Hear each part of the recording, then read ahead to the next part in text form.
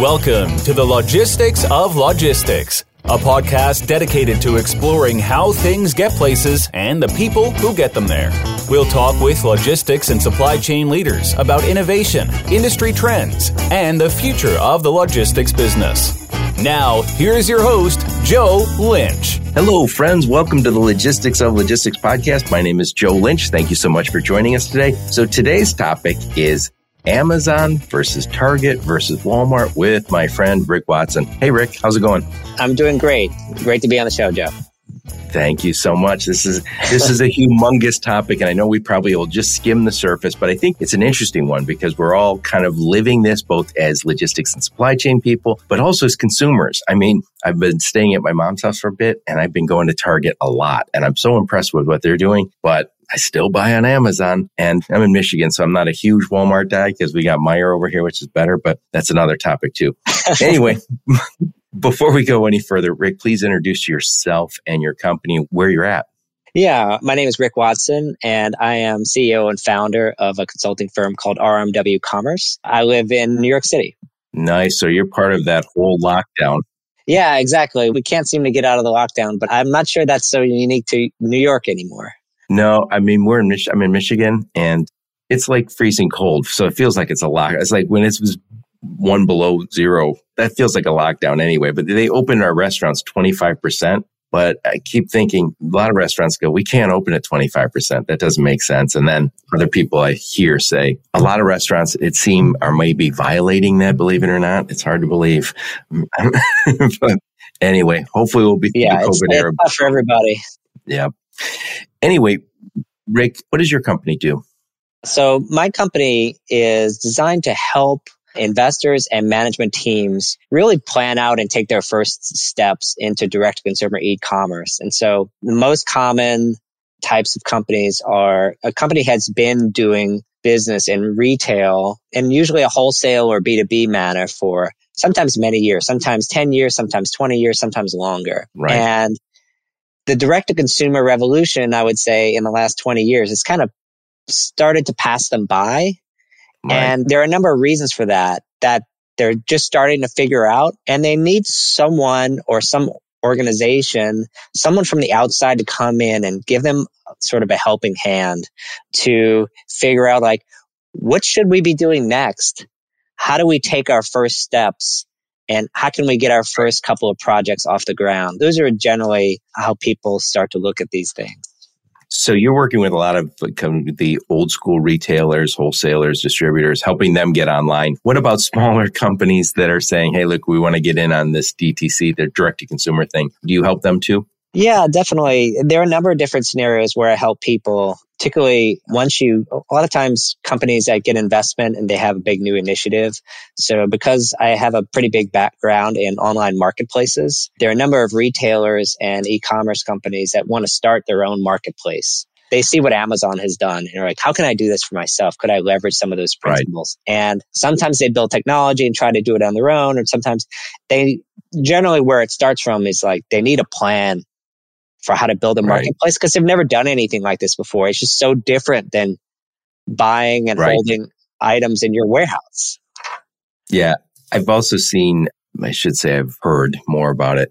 I work with fulfillment centers and they'll say, yeah, you find these other people who are really good at maybe the web, right? So they say, we can build wonderful websites, wonderful online stores, and it's beautiful. I can drive hundreds of thousands of people per year to my website. And I know everything about e-commerce except how to move stuff from China to somebody's home. And so it's funny because, you have that traditional companies like Walmart, they're known, and Target and others, they're known for how good they are at logistics. They aren't good at being online necessarily. They're getting there. But we'll talk about all that. Before we get to all of that, though, you've got a very impressive background. Please tell us where you grew up and where you went to school and all that stuff. Yeah. So my background has always been kind of a techie. So I grew up in New Orleans, Louisiana. So I'm from the South. Somehow over my life, I keep moving north. So I went to college in Nashville where I got my undergrad and master's in electrical engineering. And what school was that? At Vanderbilt University. Oh, man, that's a good school. I think worth mentioning. Thanks. So that was a really great time there. I think you called that up north. My parents thought I was a Yankee when I moved to Tennessee, put it that way. So that's definitely something. And when you move from like one of the most southern places outside of like Miami in New Orleans, it's kind of a different country than the rest of the country in some ways. Right. So keep moving north. And now I find myself in New York City. But I was fortunate enough that some of my first jobs out of school happened to be in e-commerce at a time when e-commerce was starting. Right. So I didn't decide coming out of school that I wanted to be in commerce like someone might today. You didn't know there was no e-commerce probably when you got out of school. I wanted to be in software. Like I wanted to be in software and technology, and the internet had been a thing for about maybe 4 or 5 years. 92 is when I started my undergrad. And that was the first year that the laws started to open up the commercial internet. So like NASA started to post things on their web, online. And so you started to check out these things. But anyway, the first job out of school is I started working with a company called Channel Advisor, which would help eBay and Amazon sellers basically be more successful and scale the businesses online through the use of software and services to help them sell more on these sites. So I started developing some of the first versions of that software and then started moving into management there. And then since then, I've been at a number of companies in e-commerce on kind of different sides of the equation. So I was at BarnesandNoble.com as a retailer, helping them build their third-party marketplace here in New York City. We were actually in the Google building in New York City, which is a building that's a whole city block, which is interesting at the time, until Google kicked everyone out because they needed more space.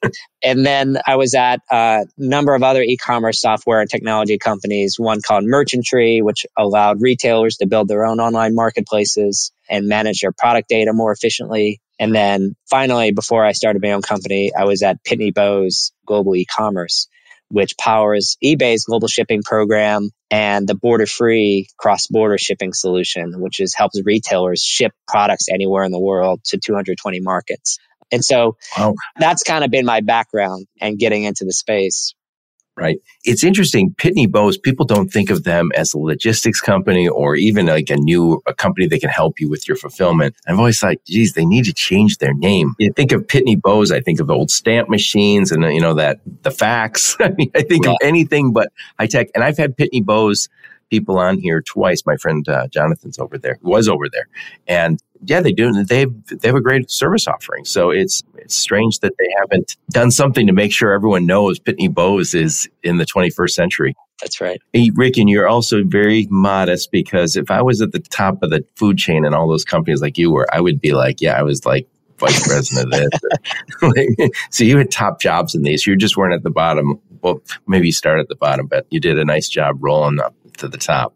Yeah. No, it's been fun seeing the evolution of this whole space over time. Yeah. So you grew up down south and you ended up taking jobs that kept moving you further and further north. So when did you start your company, RMW Commerce? I started about 2 years ago, like almost to the day, actually. And it started because, I was looking around for a new opportunity, and I was applying for jobs, and I was talking with friends and networking with people I know that had started sort of consulting on the side. And I'm like, well, while I'm looking for a job, maybe I should just start consulting at the same time. At least if someone doesn't have a job to offer, then it gives me something else to ask them about and continue the conversation. It gives me another way to work for them if they don't have an opening. And so the more and more I started having conversations, the more I started getting my head around the idea and asking people for their opinions. Like, how do you start a consulting business? I just started asking that question over and over and over to anyone I met that was in the business. And so the more I learned, the more I was like, all right, I stopped looking for a job. I'm like, I'm going to do this full time. And so that's how it all started. Right. I started the Logistics of Logistics as a blog, and I remember writing blog posts. I was the general manager, COO of a company and logistics company. And then I was just kind of, one day somebody said, oh, I love the Logistics of Logistics. Will you help me do that? I go, do what? Like, have a big following, have a lot of people read your stuff. And I was like, yeah, sure. And then I realized no one wants to pay me to write 500 articles for themselves like it did for me. And I realized also I can't make a business out of writing a whole bunch of articles. But anyway, so today's topic is Amazon versus Target versus Walmart. And when we were talking about doing something together, we originally said, let's talk about Amazon versus Target. And then I brought up Walmart and we said, no, we'll also talk about Walmart. So finally we added Walmart to the mix. So let's go over, kind of ground us, give us a little history, how we got to where we're at with these three companies. And I want you to cut corners. I want you to talk about everything. Just the stuff that interests us the most, which is, how we deliver. Yeah. So I think from a fulfillment point of view, Amazon got on the logistics business because they realized that they need to improve their customer service and that having all these third parties, we need to take control over the carriers. And so being an e-commerce company, they didn't have a place that someone could walk into a store and pick up their items. And so they had to get good at it. They had to get really good at it. And so the model that Amazon took was kind of what you have to do when you start with these massive fulfillment centers. And they started with a couple, and now they have hundreds and thousands across the world in various forms. And then they have intermediate nodes throughout the country that it makes sort of first mile, middle mile, last mile. They built a whole network at scale with billions of dollars in capital. Right. Now, while at the same time selling the items. Buying planes. Exactly. And so they've started a whole airport in CBG. And so it's super interesting what they're doing. So that's how they got their start. Target kind of started from the other way, where traditional retailer made a couple of missteps in e-commerce throughout their career, licensed their website to Amazon, took it back over, had it crash. I didn't know they did that. So they were basically, Amazon ran their website for a while? For in the 2000s, I would say in the mid 2000s. And then they took it back over and they realized what a huge mistake it was. Similar to the way that Toys R Us did it, like famously. Right. And then Amazon kind of took it over. Target got a little bit late start in e-commerce, but has steadily grown. And I think the key insight that Target had is if the stores aren't the center of our business, then we might as well not even be around. So we have to invest in our stores and we have to invest in the people in those stores. And so that's kind of the mindset that they started from. And it's nowhere did I talk about any of that when you're mentioning Amazon, because they just have different assets to start from. Right. God, you mentioned investing in stores. I've been going to a Target lately by my house, and I'm used to going to Meijer. For those outside the Midwest, Meijer is like Walmart, but we like it better because it seems like a notch above. But anyway, I've been going to this Target, and it's interesting. They got these brand new carts. And when you're pushing their carts around, you're like, this is so cool. It's so smooth. And you're like, just a shopping cart. I mean, it's a little thing, but I did grocery shopping there lately, and they've done a nice job. I mean, it's smaller, but it almost feels like, what is the term everyone uses now, that whereas we pre-selected it for you, curated. Almost feels curated. Like when I walk through their grocery store, like, yeah, they got everything I want. And I'm impressed. I'm impressed with Target. And anyway, continue on. Talk a little bit more about Target and Walmart. Yeah, they've been, continuously upgraded their experience. And so they have the ability to deliver from stores. So very unique thing about Target is that over 90% of their e-commerce online. So if you go online and order from Target.com, over 90% of those orders are delivered from a store near you. Oh, really? Nice.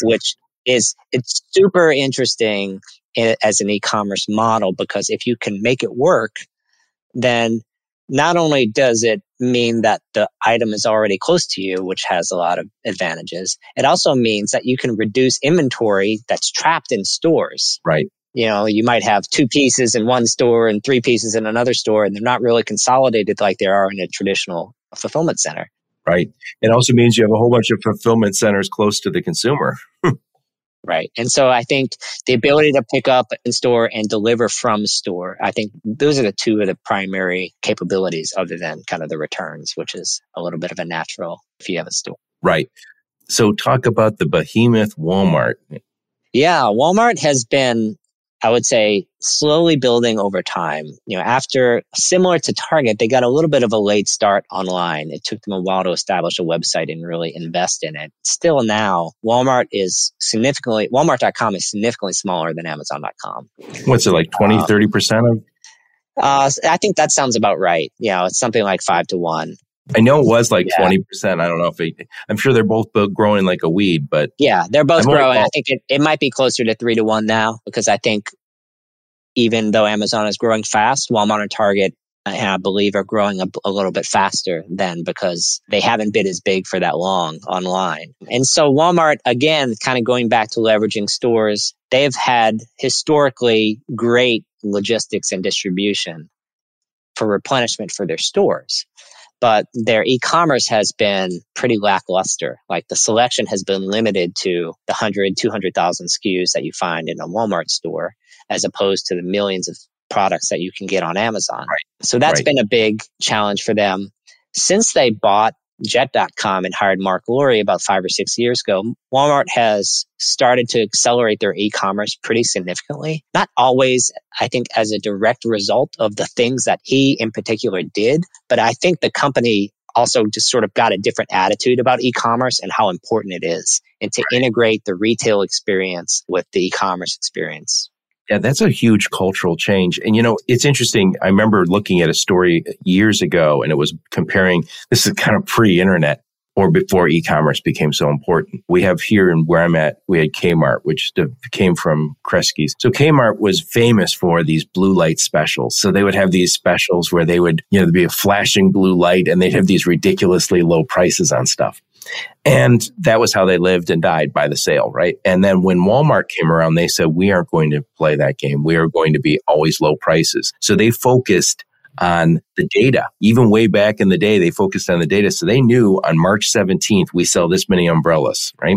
Kmart really never had that. They had these spikes in sales and spikes in inventory. And so over time, Walmart became known as, one of the reasons they became so successful was because they did such a good job on managing their inventory. And they knew exactly how many umbrellas we sell in every store over time. And they were able to kind of use that. And some other older retailers, and I'm just you mentioning Kresge because it's local to me, or Kmart, it just went away because they had this sales strategy that didn't allow them to have this inventory insights that Walmart did. So we got to give them credit for where they came from, because I think that's probably pretty useful as you move online, is to understand where you need the inventory. Yeah, exactly. And so having predictable inventory visibility, and anyone who tried to order during the holidays this year with all the supply chain issues that we're having, is knowing that just the simple idea that what you publish on your website, that's a guarantee to the shopper. And I think so many retailers get that wrong, and that, we're just going to advertise it. And then if it's not here, they'll call or email. Like, no, people are just going to walk away. Right. My daughter, this is a little off topic, but it's to that point that it's a promise. My daughter and son-in-law bought a Peloton, and they were like really pumped, like, oh, we're going to get this Peloton. It's a huge investment, but they knew they weren't going to the gym. They're stuck in the house. They buy this Peloton like a million other people. And Peloton was at least a month late, which when you want to get on that bike and ride, right, that's upsetting. And you just paid a small fortune for it. Right. Yeah. And yesterday I read that they made an announcement saying, well, we're going to spend a lot, like $100 million to upgrade our logistics. But then the comment they made was, we're going to start doing air freight from, I think, Taiwan. And I was like, is that really that's fixing the problem? A fortune. Yeah. I know what I was thinking. And I think they bought a company here, an existing equipment maker. So maybe they'll make more stuff here. But nonetheless, it was just like, air freight? Is that the answer to this problem? Right. But to your point, that and I give Amazon credit for this, I give Target credit for this also, they've gotten us used to a very high level of service. One, by Amazon, by delivering on time, and Target's just had a really nice experience in their stores for so long. Right. No, that makes sense. And Target has made so many investments that has helped them catch up with some of these other players. So it's interesting. Right. So let's talk a little bit about the stuff that matters the most, which is getting stuff delivered to home. So you alluded to this earlier, and I think it's super important to mention. If you think about what we're trying to do, Amazon, Walmart, Target, we're all trying to get inventory, the right inventory, close to the people who buy it. And that is the $1 billion question, probably the $1 trillion question, because if you have inventory that is a long way away, like in Taiwan and Peloton's case, and you have consumers who want it tomorrow, you're in trouble. Yeah. And so I think these companies, it's like, where does the inventory start from? And so I think Amazon has traditionally started from these big fulfillment centers. And how they started their network was that they would handle the first mile, and then they started learning how to do postal injection into the last mile, because So what is that postal injection? Basically, they would inject. Post office is, a huge network, right? And so there's places where the package starts and then where the package originates. As it goes along its journey, the postal code is really a map of where to deliver an item as it goes across the United States. And so as you get toward the bottom couple of numbers of the zip code, you're in what you call the last mile. And you could either hand off, like there are a couple of ways to deliver an item. The way you and I go it is we go at the post office. We ask them to do the whole thing. But if you're Amazon, that's quite expensive and somewhat unreliable, particularly if you have a much more efficient communication or a distribution channel to there. And so what they started doing is injecting near the city where the item was going to and having the post office with the most expensive part of the journey with the last mile. So that's where they started. Now they have introduced a new service in the past, I would say 5 years, called AMZL, which is they are a logistics company, full stop. And they can deliver anything from the first mile to the... Yeah, so Flex is essentially a contract network of drivers where they will help you set up a franchise of an Amazon delivery company. And they'll just keep, as you know, I'm sure I've never been a Flex delivery driver on one of these franchises, but I'm sure I can't imagine what your life is like. You wake up in the morning and there's always more packages than the day before, right? And so your day is like, you're like the time to make the donuts guy. Well, it's interesting. I have 2 daughters. One of my daughters works in biotech, and she said somebody who just came to the company 6 months ago, kind of in passing, said the best job I ever had was delivering for Flex. And this was a professional person, procurement. And they said, I really loved it. And I was like, oh, that's not a bad way to go. Some people are going to do that for a living. It's going to suck people out of... and again, I imagine I don't know this, but it's like other gig economy jobs. It could be a little more flexible. I don't know that. I'm assuming if they give you packages, you can't say, I'll deliver them today or tomorrow. Yeah, definitely. And I think Amazon, I know UPS wasn't like on our topic for today, but if you look at the Amazon Flex delivery model versus sort of a UPS is unionized employees, right? And so they try to control that's part of how the experience is controlled by having the same drivers from the same routes all the time. Well, for Amazon, how do they do that? Software and technology. They want the humans to be the replaceable parts. Per se, like if a driver wakes up tomorrow and wants to deliver packages, we're going to give it to him, and the software is going to tell him who it gets delivered to. Yeah, you mentioned UPS being unionized, and I know they just sold off their trucking side, which I think they probably didn't make a lot or even lost money, but it supported the parcel, which is obviously their bread and butter. I find this was years ago. I had a laptop that was being delivered to my house. It was supposed to be there on a Friday afternoon, and it missed. And I was like, oh, they'll just bring it over tomorrow morning. That's fine. I'll be home anyway. And I called them. They're like, no, we don't deliver on the weekends. And I was like, what? And I don't know if that's changed, but I don't know if you get small parcels on the weekend now. But I was thinking, I know if Amazon's involved, you're going to. 100%. And, UPS, I know they do Saturday delivery. Pretty do sure they? Okay. Deliver on Sunday. This is probably 10 years ago, 15 years ago. So maybe they did announce they're doing 7-day delivery as well. And I think they did it through the holidays this year too. Yeah, well, they needed to this holiday. I got two gifts from Nordstrom's in mid-January. Oh, wow. No, but that's all right. We all knew it was going to be that kind of year. So getting back to it, we have Amazon kind of building this end-to-end logistics company. And what did you say the name of their logistics company is? Amazon's logistics. Oh, you mentioned. Yeah. Were you talking about Flex or? No, I think you said their logistics is AMZL or Amazon Logistics. That's just their code word for it. It's like AWS is their cloud stuff. AMZL is their logistics. Wow. And I'm going to have somebody on my podcast coming up. I almost did a podcast the other day that says, which was the fact that people keep saying Amazon is going to get into logistics. No, they've been in logistics. They're huge in logistics. They didn't sneak up. It just seemed as if they were just, people didn't recognize what they were up to. So they're building this out. Now talk about what Target and Walmart are doing. Yeah, I think Target and Walmart are taking a little bit different approach. So Target, the center of everything, is the store. And so they've bought a number of startups that have to do with ship to store and ship from store. Right. Customer pickup technology. Shipt is one company that they acquired in this realm. They bought some of the IP of another company called Deliv, which deals with last mile sortation. So even after it leaves the store and before it goes to the consumer, there's another sort of sortation opportunity before it gets on items that are delivered to homes. So they're starting to take control a little bit more of that last mile or last half mile, I don't know, experience. And that's interesting. Like one thing about Target is like some of these things, you wonder how more convenient can it get? Like I was driving over the holidays and I can't remember where I was. I was in Virginia or something. I was staying overnight and we wanted to get some groceries. So I ordered from Target and picked up. They were waiting. So they have the app to you. Like you'd say, I just left my house or I'm pulling into the parking lot. They were waiting. There were 2 people in the parking lot holding my groceries, waiting for me to drive up. I mean, like what else could they do? You know what I mean? By the way, you guys, I'm not cutting out Rick's comment about him leaving the state and coming back unauthorized to the authorities. So please don't narc on him. But, that's right. No travel. So I know I just recently had Guy Quitton from Shopify on, and he talked about this whole idea of buy online, pick up at store, or pick up at curb, I think BOPAC. And so they do that at Target, I know. And I suspect they do it at Walmart. I haven't used it, but you can also order it online and then go pick it up at the store. And then to your point, they also bought Shipt.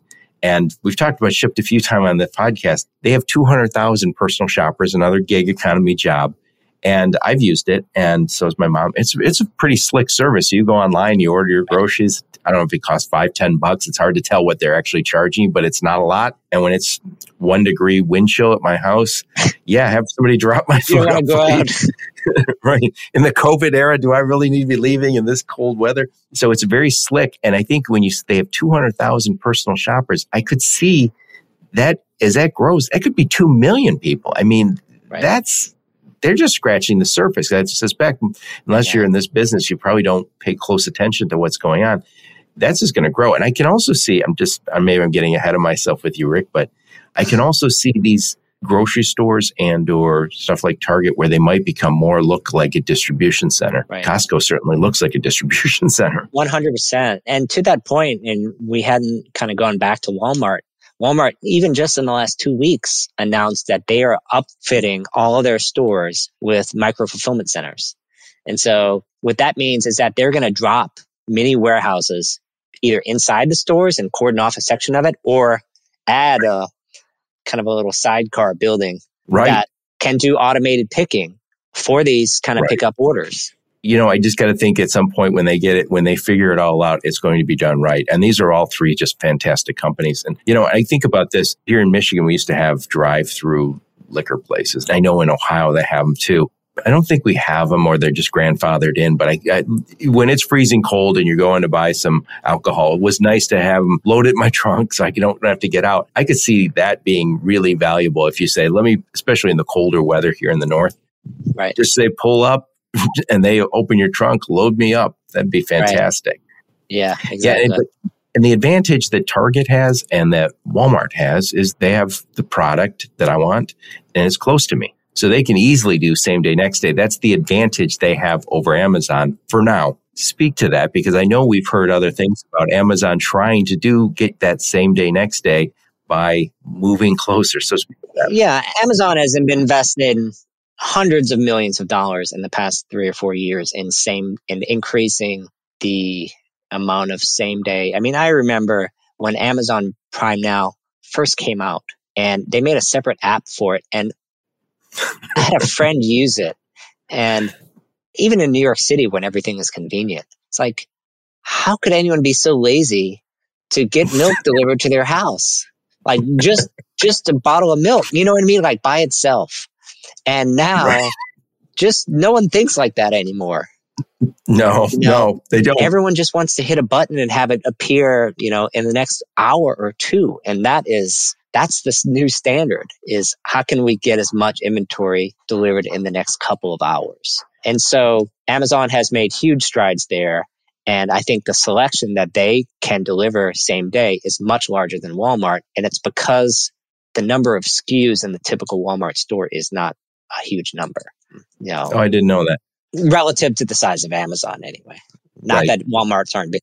But that can also hurt you. If you look at Costco, they have notoriously few SKUs at their stores, and they're wildly 100%. Profitable because they do a good job. I said it earlier about Target's grocery store. It's curated. If you go over to Costco, and I love Costco, I know that's off topic, but they've done a good job at, they said, we're just going to go buy the very best potato chips and toilet paper and booze. And I think they're the number one seller of wine in the country and alcohol and toilet paper, which, boy, that speaks to Costco's core audience here.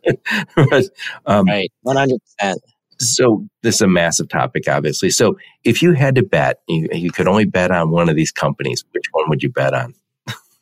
Wow. I think you're betting on them for different things. I think if you're betting on Amazon, you're betting on a technology company fundamentally. You're not betting on a logistics company. You're not betting on a retailer. You're betting on all of those things, like whatever it is they invent. And I think if you talk about Walmart and Target, they don't think of themselves that way. And I think they will likely never think of themselves that way. And so ultimately, I think that could mean that Walmart and Target could catch up and surpass Amazon from an experience point of view in the long run, because not only do they have better control of their goods and their suppliers, because they have physical control over all their items, whereas on an Amazon marketplace, you don't. Right. They're also just more focused on a singular task than Amazon is. Despite how big Amazon is and how successful they are at it, they're also doing 10 other things. Right. Well, also, isn't Walmart still by far the largest retailer? Yeah. In terms of retail volume. Right. Worldwide in particular. Yeah. And in the U.S. So, big topic here. Rick, why don't you try and summarize this thing for us? Yeah. I think the thing I love about logistics is that there are really only two variables that most people care about: speed and cost.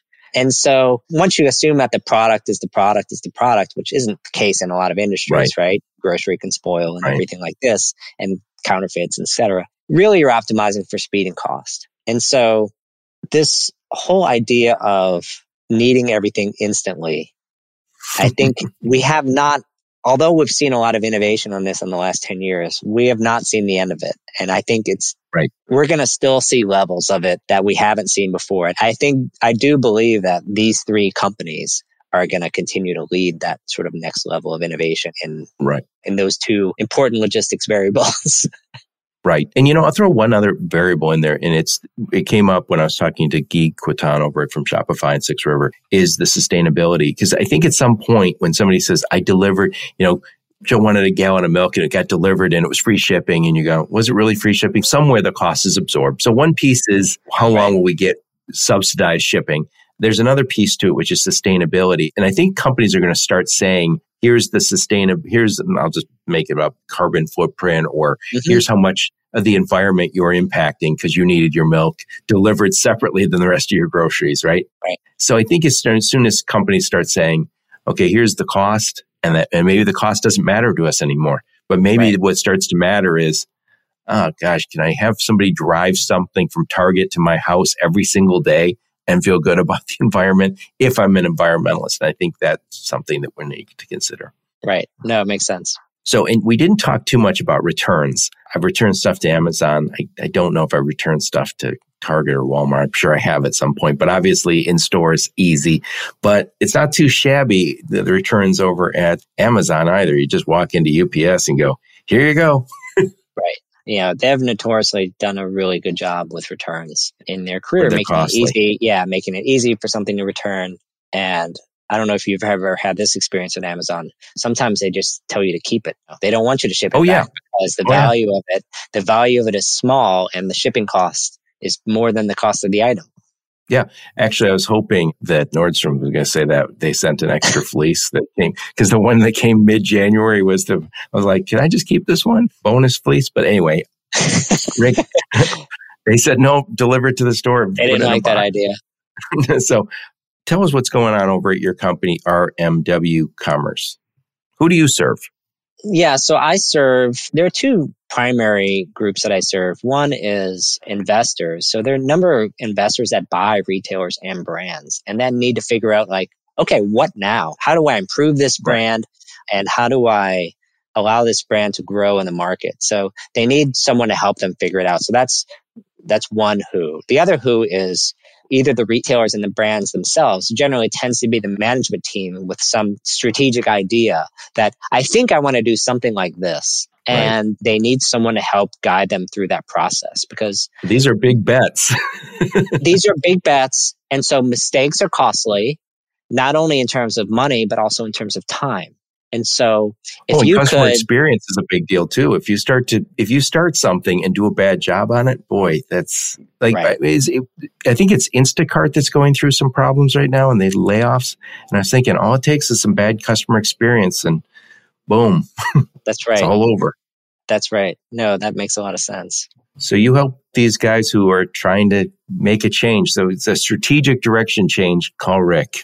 Yeah. And so, when I started the company, one of the things you mentioned was like, what gap did I see in the market when I started the business? And e-commerce is not a new thing anymore. No one says like, oh, it's the hottest new thing. It's growing and it's important, but it's not new anymore. Right. Everyone is familiar with it. And so one of the things that I figured, my business is based on a couple of ideas. Number one is e-commerce is not going to stop growing anytime soon. So the market is there, number one. Right. But if you haven't mastered it yet, then there's probably something holding you back, something structural holding you back. And that was kind of my bet when I started my business. And what I've discovered is that there are kind of two things that are holding most people back. One is the talent to either come up with the ideas or to execute the ideas. Or second is they don't know where to start and they don't have a plan. Right. So one of the things I've talked about is when we talk about e-commerce fulfillment. So, what it's done in warehousing, the fulfillment's not new, right? We've seen it, but it was different. And I look at when somebody says, sometimes people ask me, help me with my e-commerce. Who should I pick to do my e-commerce fulfillment? And you find existing warehousing companies that maybe they're used to delivering to stores, but they don't deliver to homes or they just begun. And if you're a big company and you say 99% of our business is truckload or delivering to stores or LTL, and we've done this managed freight, the thing is they might not be a good choice because they say, look, 1% of our business is delivering to homes. And that's it's a whole new animal. So, and I think the same thing applies to your distributors, retailers, and wholesalers who say, we've been doing it the same way for a long time. And how do I change my spots? No, 100%. And like to your point, it kind of starts with, as you know, there are 10 different ways to do anything you want to do now. And a lot of it depends on what are your goals, what are your budget, what's a fit for where you are right now. And so I think a lot of times CEOs or management teams, they ask their friend who's in this current situation. A lot of times they ask them because they're 5 steps into the process and they're at the starting blocks. And so they try to use the provider their friend is using because, oh, he's a CEO, he's really smart, But it's not a fit for where they are now because it's too expensive or there isn't enough volume. And so you're not going to get the same service and rates. And so that's the thing I think a lot of people miss is that there's not one best provider of anything in the market. It depends on your goals, it depends on the budget, and it depends on your staff and talent and how you manage them too. And so there are a number of different factors that go into choosing the right provider. Sometimes you don't have to have the best provider in the world to do a good job. You just need to have a reliable provider that fits within your cost. And I'm a big believer also, you need to have the relationship. I think a lot of companies hold their logistics providers at arm's length at their own peril. Because if you don't bring them in and tell them your problems and tell them where you hope to go, you're not going to get there. Right. And I think that's true of a lot of vendors. And there's different management philosophies that you need to berate your vendors and beat them down and get the best deal. But then you're really, if you look at your consumers not only relying on what you can do as a business, they're relying on you and all your partners. Right. So the best customer service is what all of us can deliver together and not just what one of us can deliver. Right. Well, Rick, this is awesome. I appreciate you taking the time. And I'm going to put a link to your website, which is... Yeah, my website is rmwcommerce.com. Yep. And it's Rick Watson on LinkedIn, which is probably going to be... Are you the only Rick Watson on LinkedIn? I'm quite sure. I think it's a pretty common name. But I guarantee if you type in Rick Watson in e-commerce, I'll come up somewhere. Right. So what I'll do is I'll put a link to your LinkedIn profile and a link to your website. And you guys, if you need some help, Rick's the guy. He's been there, done that, got the hat. So Thank you so much, Rick. I really appreciate you taking the time. And thank all of you for listening to the podcast. Your support's very much appreciated. Until next time, onward and upward. You've been listening to the Logistics of Logistics podcast, where we engage in conversations with experts in the logistics field. If you're an expert and would like to be featured on the Logistics of Logistics podcast, please email Joe Lynch at joe@thelogisticsoflogistics.com.